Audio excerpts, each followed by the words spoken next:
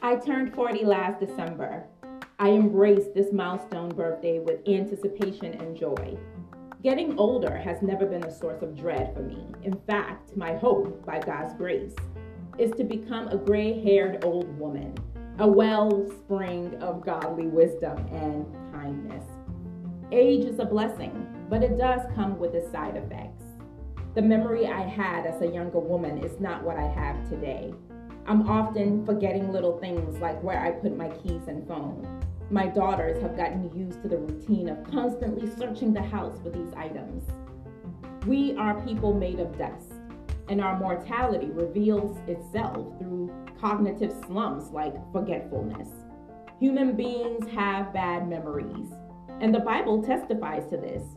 But the memory lapse Scripture refers to isn't the misplacement of personal belongings, but the failure to remember God's faithful record. The Bible encourages God's people to remember. For instance, there are feasts established in both the Old and New Testaments to help memorialize God's work of salvation for his covenant community.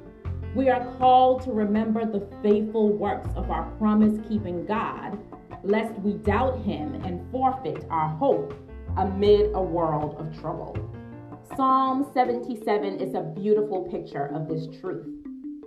The psalmist in Psalm 77 sings amid his lament to fight against the temptation of memory loss.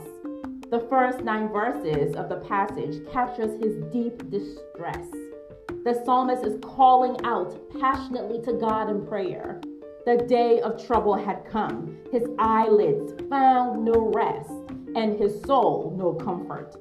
His arms stretched out in the night to God, and he pondered dark questions.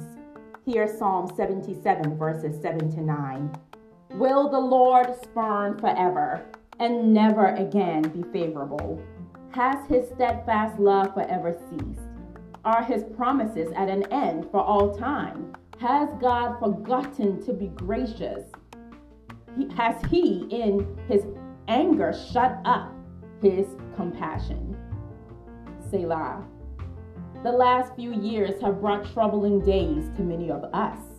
Disease, deep divisions in our country and even churches, wars and rumors of wars, and now a recession and financial insecurities.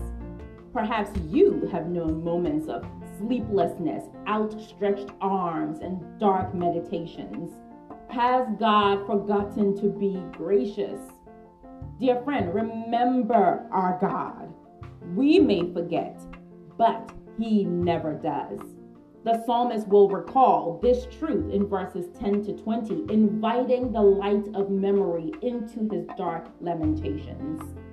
The psalmist chooses to remember an outstretched arm greater than his own. He recalls the hand that redeemed the children of Jacob and Joseph. He remembers the God who made the waters of Egypt tremble. He considers the thunder and lightning that lit up the world. He recalls the one who carved a path through the sea to bring his flock to safety. Psalm 77 appears personal, and yet these are the words of a hymn written to a choir master for communal singing. So let God's people sing together in dark days to fight memory loss. In Christ, our shepherd has led us through a greater exodus by the sacrifice of his own blood. The risen Christ has brought us from death to abundant life in him.